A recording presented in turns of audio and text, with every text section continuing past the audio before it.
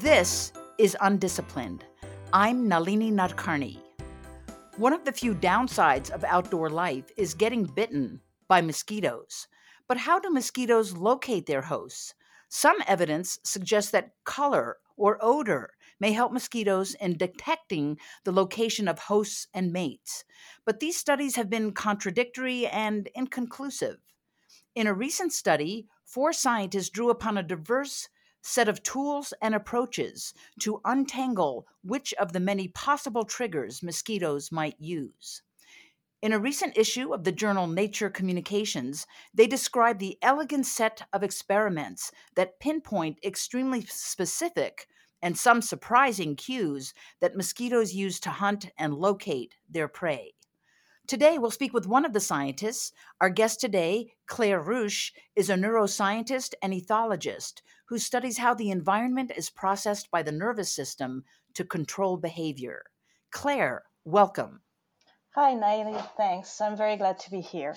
Claire, I found your article about mosquitoes just fascinating from so many angles. But before we discuss the specifics of your study, I'd like to kind of envision where you carry out research and where you are.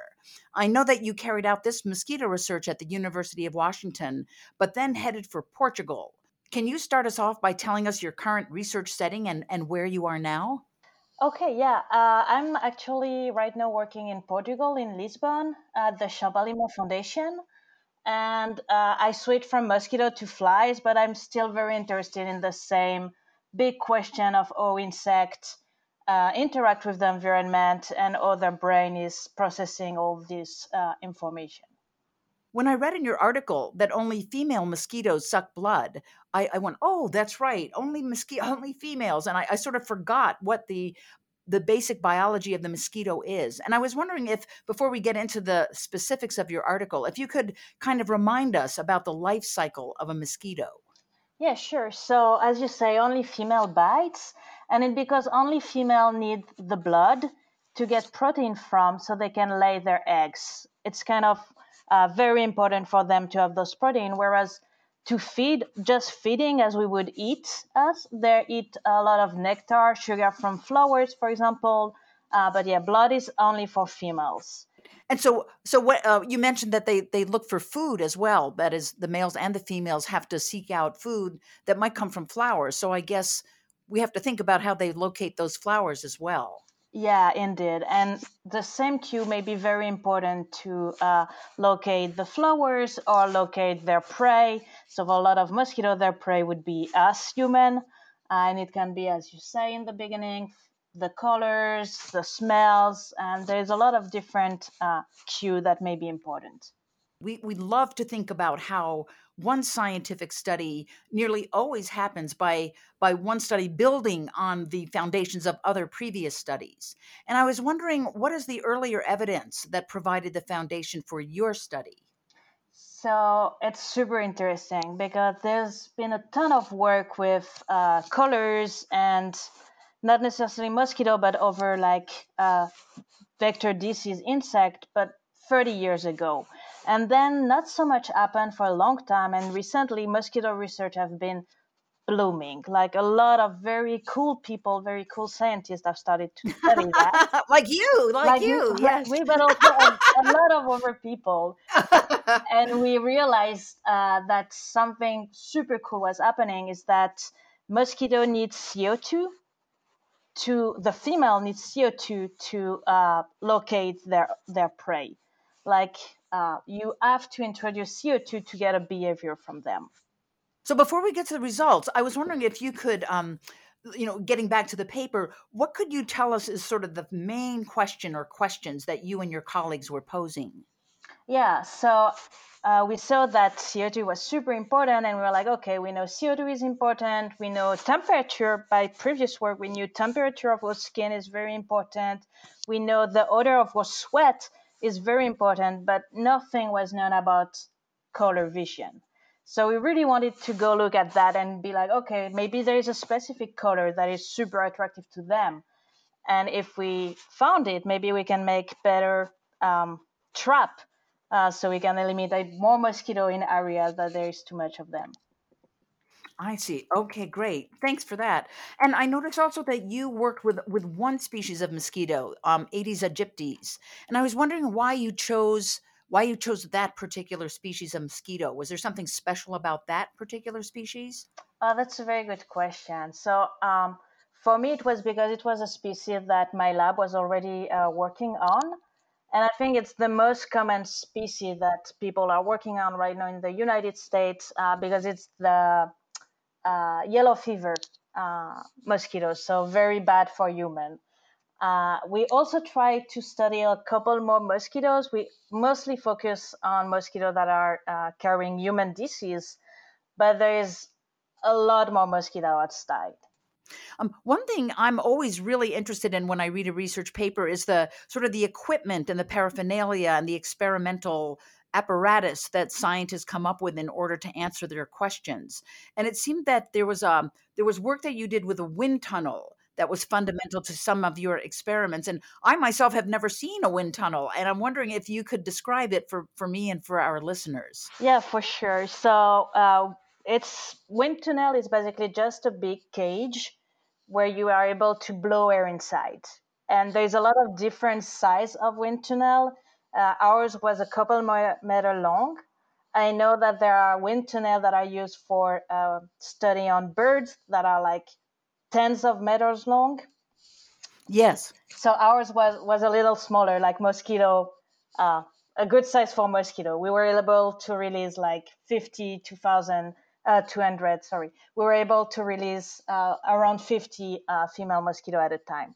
And so you have this I see. big cage where you're blowing air inside, and so the mosquito can fly around. It's completely free. It can do whatever it wants, and then you can, I don't know, blow orders, present visual stimulus as we did, and see how the mosquito react. And you have a lot of cameras all around this big cage that are recording what the animals are doing inside. So you also described in your methods section sort of a visual analysis system, and I wonder if you could describe that. That is, I'm presuming that you use these visual videos of the flying mosquitoes inside the wind tunnel as sort of your raw data. Is that right? Exactly, that's correct. We have those multiple cameras that are filming at the same time, and then we combine the image to get a 3D trajectory of the mosquitoes, where we are able then to like, oh, maybe they're flying more on this part of the wind tunnel near those colors, or not that much over this part with these colors. Wow, that's incredible. That must have been both sort of, I mean, what I love about your study is this combination of the basic biology of this organism and then the kind of technical apparatus and analysis that you had to do in order to understand and interpret what was going on there. Yeah, and it's where you can see that science is really all about collaboration between different fields. I was the one that is more about the behavior of the mosquito, and my co-author Diego Alonso and Alberto is an engineer and was the one that did this wind tunnel setup because it's a lot of engineering, as you can imagine. Yes, your study really exemplifies the need for this kind of collaborative interdisciplinary work. And I'm wondering, looking at your research team, two of you from the US, two from Germany, how did you go about assembling your team and finding the right people, the right scientists to come together to address this question? So I think it's all about the expertise of the people. So people in Germany were the one that developed the software that we use to track mosquitoes. We have collaborators in the US that were very good in genetics, so they were able to do some mutant mosquitoes for us because that's not our expertise at all. So it was really like getting around and be like, okay, we want to study that. What do we need? We need this tool. Okay, let's contact those people, and that's how we get this group together. I wonder if you could describe the sort of elegant set of experiments that you and your colleagues designed to untangle different cues, the visual cues versus the odor cues that these mosquitoes might be using. How did you actually parse apart whether it was visual or whether it was odor? So what we did is releasing all those mosquito in our big cage, and we present different colors, and we look at the response of the mosquito and basically where are they landing. And what we did is present different colors and see what is the one they preferred. Let's say I'm going to present a blue disc and a red disc. And I'm going to look where are the female mosquito going. And what we saw is the female mosquito are going to red and they don't care as much about blue. So that is the first thing that tell us they like red. So that sort of separates out the cues of different colors. And what did you find there? Were there certain colors that were preferred versus those that weren't preferred? Exactly, yeah. And it was very surprising for us. We did those experiments thinking like, oh, let's see if there is some color that mosquito prefer, but we didn't expect to see something very strong. And we found very surprising results. We found that mosquitoes, at least the Aedes aegypti, they did Hmm. not care about green, blue, and purple. They didn't like those Mm. colors. At least the Oh. female that want bloods don't like these colors. Whereas if you present them cyan, red, or orange, they loved it. Now, there's also this other layer of cues which involve odor or olfactory signals. And I wonder if you could talk about that. What is it that a mosquito can smell that might attract or not attract this mosquito? It's super interesting to see that mosquito, if you don't provide them some odors, they're just not going to care about what the visual stimulus are. So, for example, you need to put in this big cage, you need to put CO2 to make them behave. And it's very interesting because we are always expulsing CO2 with our breath. So every time Yes, you every inhale breath and we breathe. exhale, exactly. So this is very important for mosquito. They're going to smell basically your breath and come to you. But if they don't smell it, they're not going to go. They're not going to go towards a specific color. So it seems like then over evolutionary time, these mosquitoes have evolved to cue in on some sort of warm blooded animal that is exuding carbon dioxide. Is that right? Yeah, exactly. And what we expect is that maybe mosquitoes that are attracted to like over animal that maybe are not producing as much CO2 as we do, they're not going to be as attracted to this odor. And so it's sort of like a 1-2 punch then, that the first trigger or the first cue might be the presence of carbon dioxide, but then they have a secondary cue that involves their choice of color. Am I interpreting that right? Yeah, we think that's the case, and we think there are even more layer because we know that if you put some temperature, some warm on your visual cue, they're going to be even more attracted. So, for example, if we present something at the human temperature, 37 degrees Celsius, they're going to be very interested. And we also Wow. know that there are odors on our sweat that are very interesting to them. So if you don't want to get bitten by a mosquito on your next picnic, then you should hold your breath and just lie down so that you're not sweating and providing and wearing green or blue or purple and not wearing red or yellow or some of the brighter colors. That Exactly, is yeah. fascinating. And I mean, it's so interesting. And then there was another really interesting part of your paper, which involved your use of mutant genes. Tell us about that. So we decided to use mutant of mosquito that have different vision skills. Like basically, what we did is we shut down the way they would be able to see or visual cues. And we look at what is their reaction. Like, do they need the specific part in the eyes to be able to go toward the cues? So that means there must be different genetic lines of these mosquitoes that have the capacity to see color or not see color, and your study was able to take advantage of that. Yeah, and it's a work that has been done before that. It's actually our genetic collaborator that showed just before paper that the mosquito needs specific opsin, which are protein in the eyes, to be able to go toward the cues and try to feed on something. I guess that again is, this sort of the benefits of collaboration that you had this expert in genetics to be able to work with you on that. That's fantastic. I want to go back to this biting of warm-blooded animals and wondering whether is it just humans that mosquitoes draw blood from, or do other warm-blooded mammals like dogs or cats also experience mosquito bites? Yeah, over. basically it's the fascinating nature, no, that every time there is a niche, you will find an animal. So there's a lot of different mosquito, and they all have very specific host. So you have mosquito that bite birds, Hmm. and so there are going to be very different species for very different prey. I was wondering, and so you looked at this one species of Aedes aegyptus, and I'm wondering whether you can extrapolate to other species of mosquitoes or other genera. Are you able to sort of make that jump, or would that require sort of new experiments and other studies in order to see how other species or genera of mosquitoes respond to cues? So we think it's really depending on the species, because what we saw is that if we use just another species like Anopheles, we saw Yes. that it was not the same colors. Like they're not attracted to the same things. And it kind of makes sense because they're not active at the same time of the day. So they are very looking at a very different world. I want to go back now to the idea of the study itself and the sort of the mechanics of your study with your colleagues. And when you read a scientific paper like yours, especially one that's so clearly written, everything seems to sort of have gone through smooth sailing. But I know that every study I know of has glitches and hitches and times when you think or you scream like, "Oh my God, this is not working." I was wondering if there were any moments like that for you or your colleagues on the study where you felt like, "Wow, this is not going to work," or was it smooth sailing throughout? Definitely not smooth sailing. It's never, as you say, it's never smooth sailing.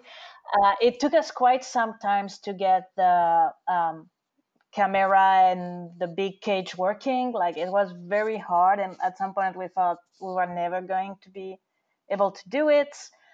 And when we saw something that's really was both amazing but also ask us a lot of questions is when we saw that mosquito like red. Maybe I can expand a little bit on that. Uh-huh. Yes, please.